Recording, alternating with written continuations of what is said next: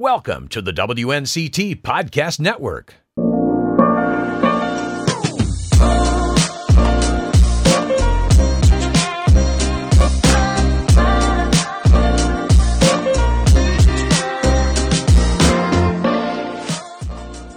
It is time to talk wine on this latest edition of the People and Places Extra podcast. My name is Ken Watlington. So glad you're joining me today to learn more about Pines Vineyard and Winery. It is a tiny winery in Pitt County, North Carolina, the only winery in Pitt County. In fact, there's only about a handful or so east of the state capital of Raleigh in the state of North Carolina. You could probably count them all on two hands. And there's a reason for that. We'll learn more about it as we talk with Philip Guy. He and his wife, Courtney, opened Pines Vineyard and Winery back in 2015. But the roots of that operation go back about 2 decades when they simply started growing grapes to have grapes to eat. They weren't thinking about making wine. It eventually became a hobby and now a full-fledged business. Never thought I'd be sitting in the middle of a vineyard in Pitt County. Right. But here we are. Here we are. How did this happen? Well, it all started probably over 20 years ago when here on our farm we were raising horses. And one September, my wife and I both talked about how much we wish we had grapes to eat as we grew up. Like a lot of people in the eastern part of the state of North Carolina, every September everyone loves to eat fresh muscadine grapes. And we didn't have any vines here. So the following May, we planted a couple of vines, and every year after that we will plant a few more muscadine vines, which is the North Carolina's native grape, and it's the official state fruit of North Carolina. So we started making some homemade wine and learning more about it, and I took some courses at a local community college down in Kenansville, learned more about it. I visited wineries and just started doing that, and then as retirement time approaches, my wife and I discussed the possibility of selling fruit, so we started planting vines in 2008, and 5 years later we finished planting over 1,200 vines covering 6 acres, and we have 10 varieties of muscadine grapes. And the intent was to sell the fruit to other area wineries.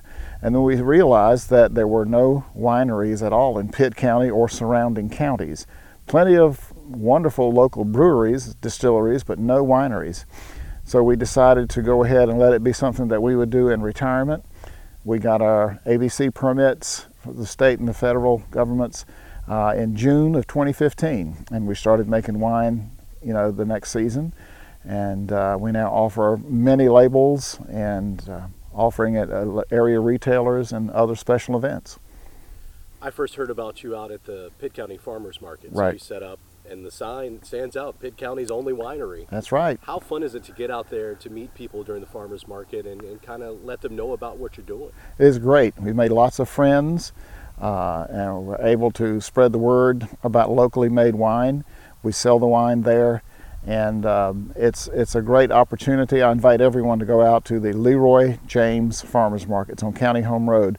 And we're there every Saturday morning from 8 until 1 selling our wine. And there's lots of other vendors there that offering produce and handmade crafts and locally grown vegetables and things. So, yes.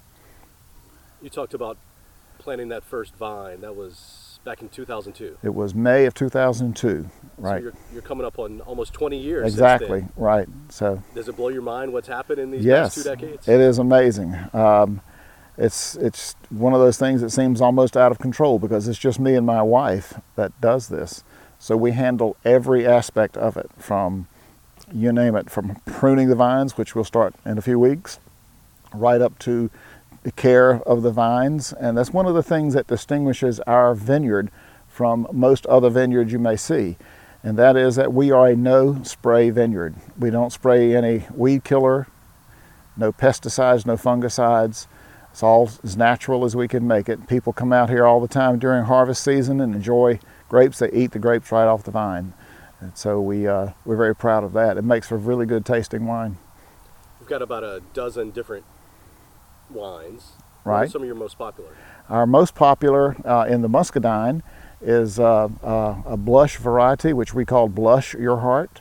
Won a silver award at the state fair 2 years ago, and we have other labels for sweet and dry. We actually have dry muscadine wine that we do as a late harvest.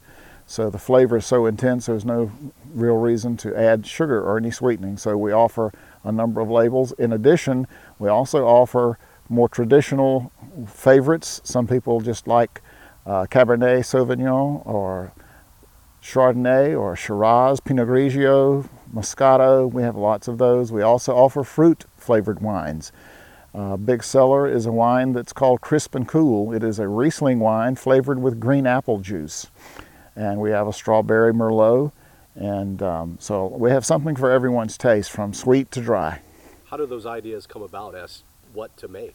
Well, in discussing with people in the area what they would like to see, what they expect, and as we do things like the umbrella market, the farmers market, the Down East holiday show, things like that, we listen very carefully to what people say they want us to have. And so we do our best to meet those needs.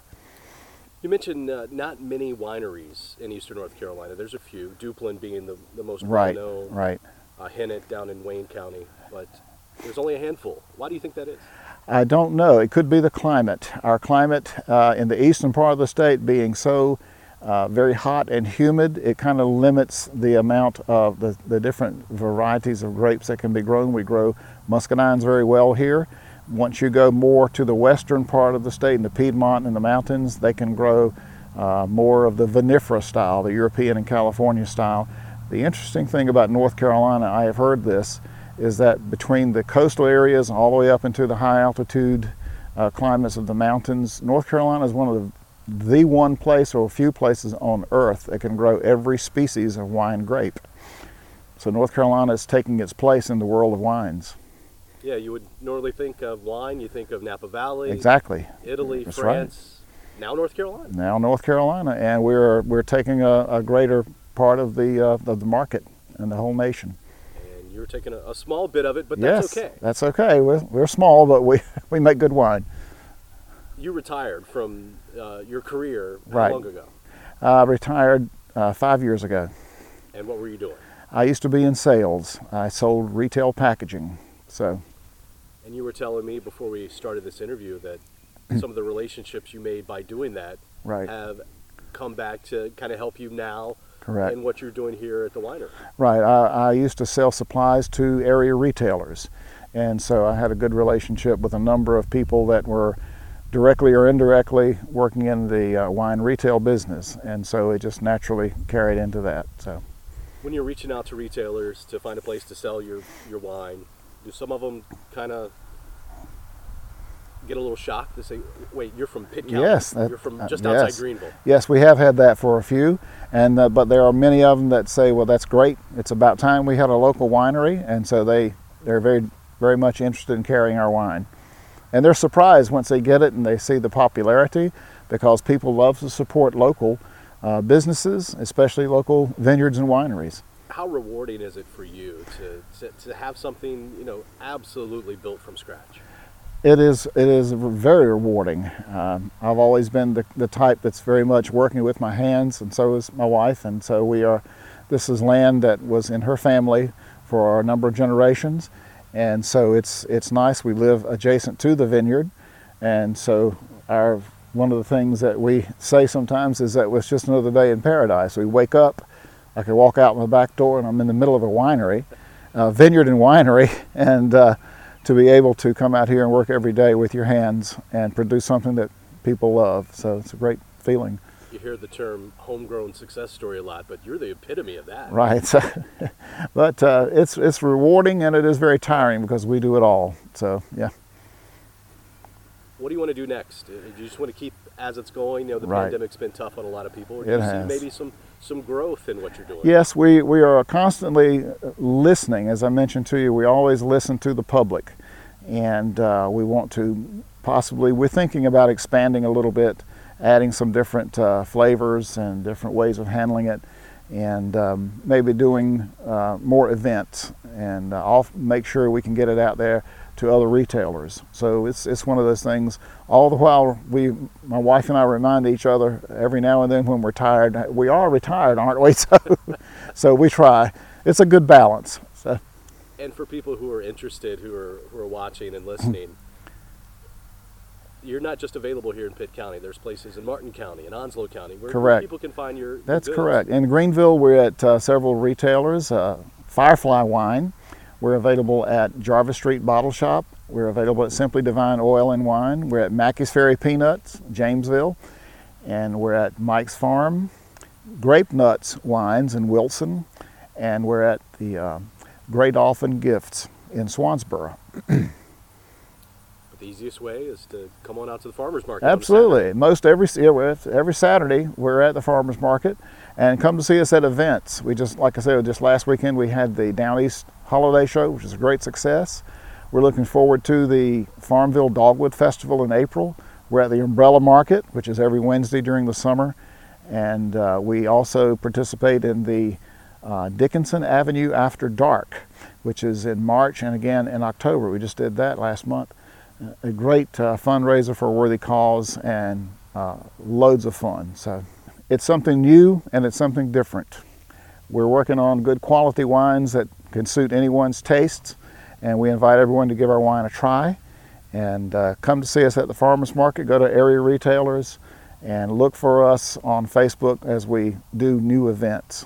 So we have a lot to offer. I was going to mention Facebook's the place to go to learn more. It is. We're at 7 Pines Vineyard on Facebook. Well, we are truly a family operation. We are, our wine bottles, our wines that we make, it's not just something that I do or my wife.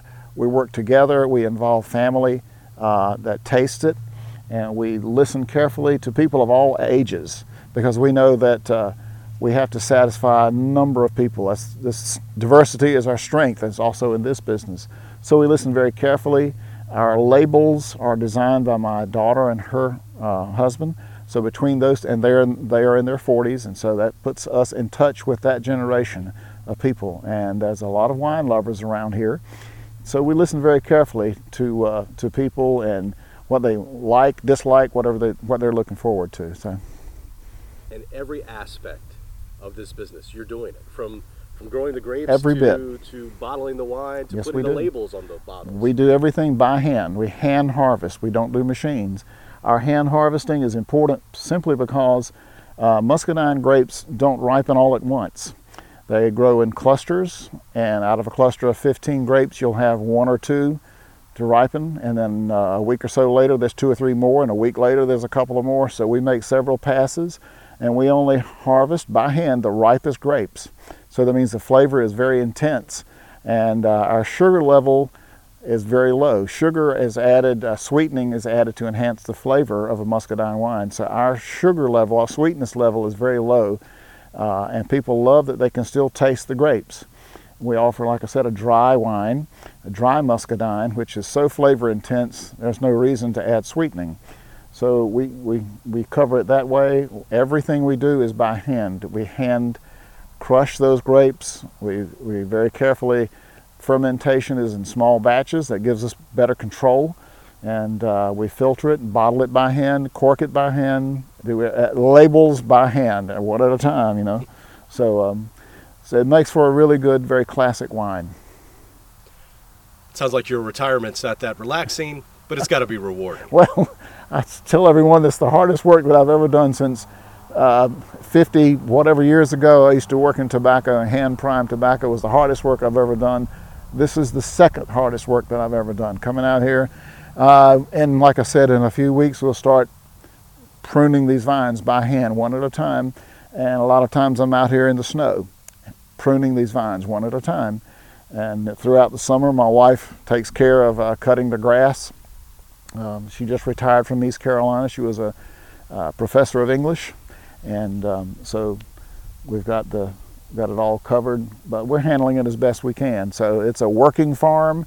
It's imperfect. It may not be as beautiful and attractive as other vineyards and wineries, but we're very proud of the product.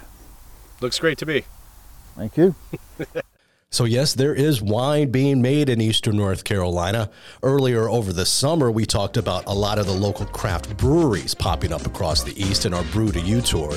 But it's not just beer being made locally by people who've really dedicated their lives to it. It's also wine, as we learned out at the Pines Vineyard and Winery. My thanks to Philip Guy for letting me come out and learn more. If you'd like to watch the video portion of this particular People and Places segment, you can go to WNCT.com. Click on the On Your Side tab. There you'll find the People and Places page. You can watch this feature and all of the People and Places segments I've done over the past few years. Thank you for joining me for this latest edition of the People and Places Extra podcast. I'm Ken Watlington.